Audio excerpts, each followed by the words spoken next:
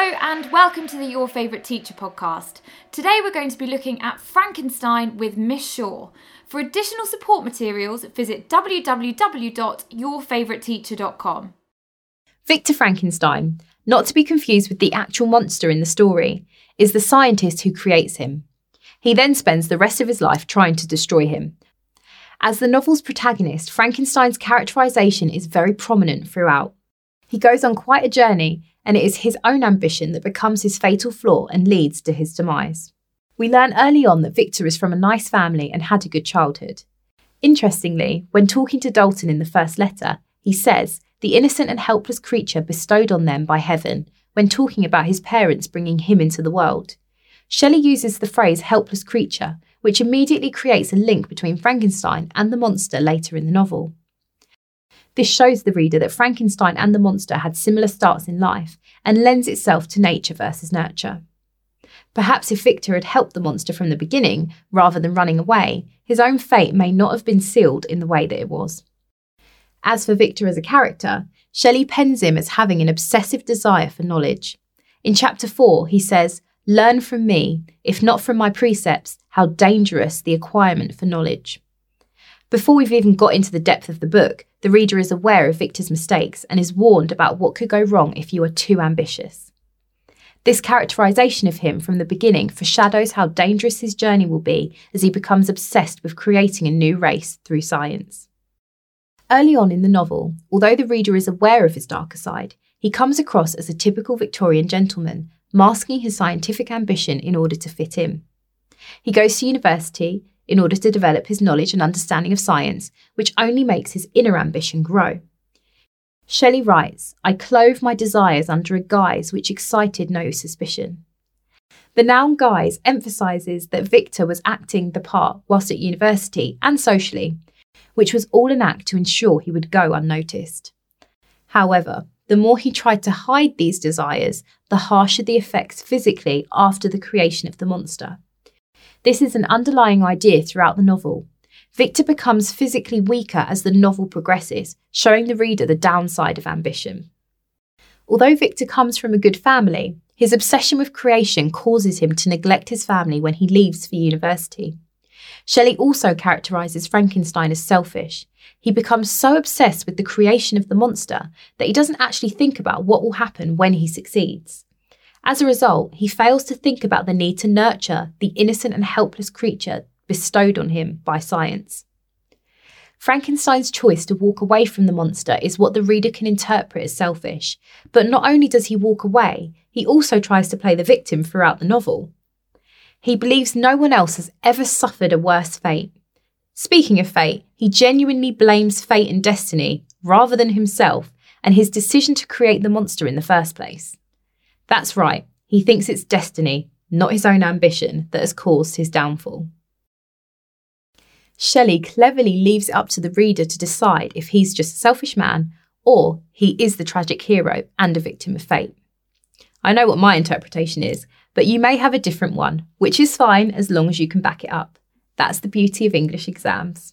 Going back to Frankenstein's reaction to the monster, Shelley did this to hold a mirror up to society of the time. His horror and disgust reflects the idea that in the 19th century, people were repulsed by many abnormalities that a modern reader wouldn't bat an eyelid at.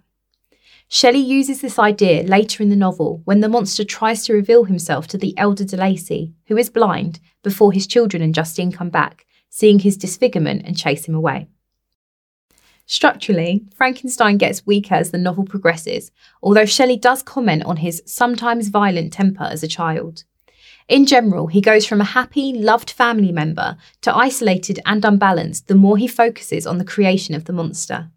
Physically, he becomes weaker, portrayed as a shadow of a human being, the more obsessed he gets with capturing the monster again.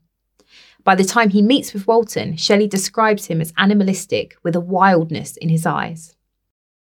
There are many similarities between Frankenstein and the monster, which is a staple in Gothic novels.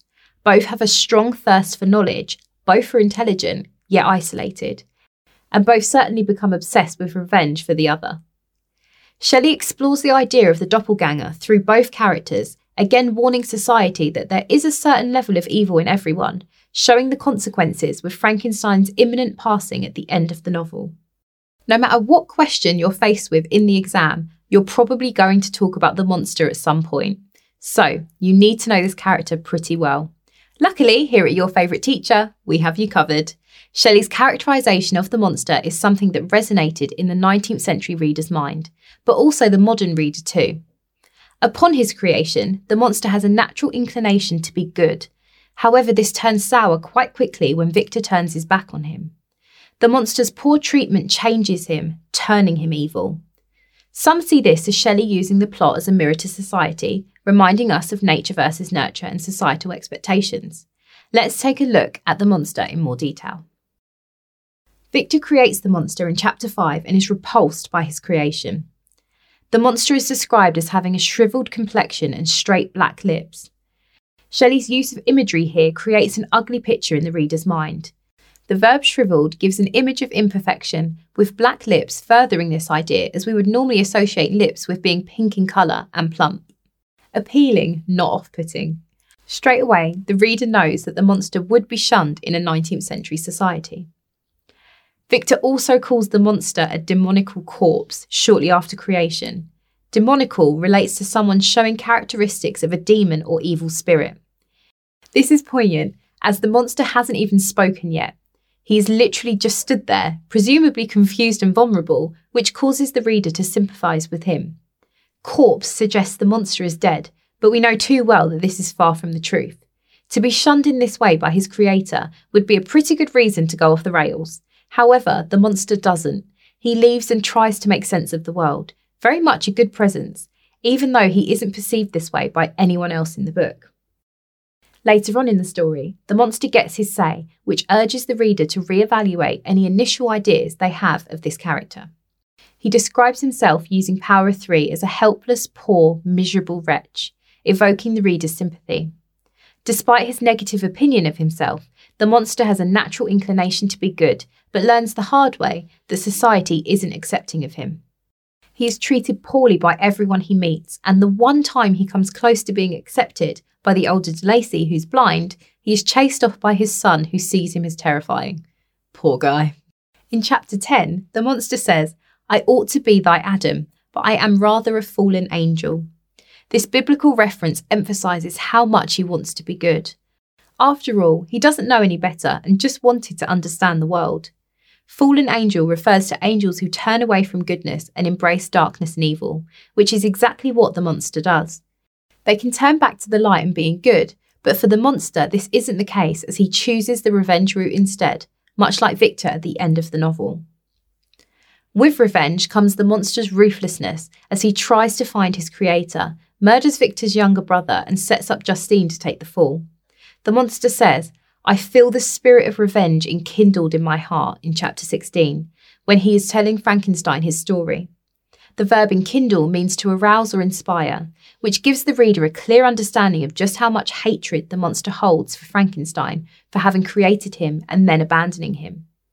This also encapsulates the idea that the monster doesn't start off as a monster, but through his abandonment, he embodies a monster, the more he is shunned from society. Although Victor attempts to gain sympathy throughout the novel, the reader would likely be more inclined to have sympathy for the monster.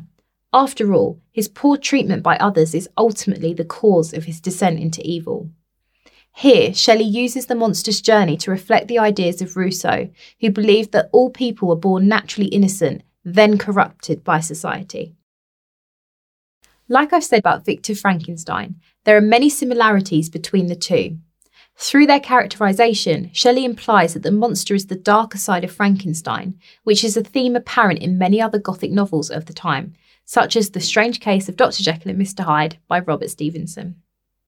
When talking, the monster says to Frankenstein, "My form is a filthy type of yours," alluding to his deformed body in comparison to Victor, who looks like a normal human, whereas Victor sees the monster as "my own spirit let loose from the grave," which refers to his personality rather than the physical form.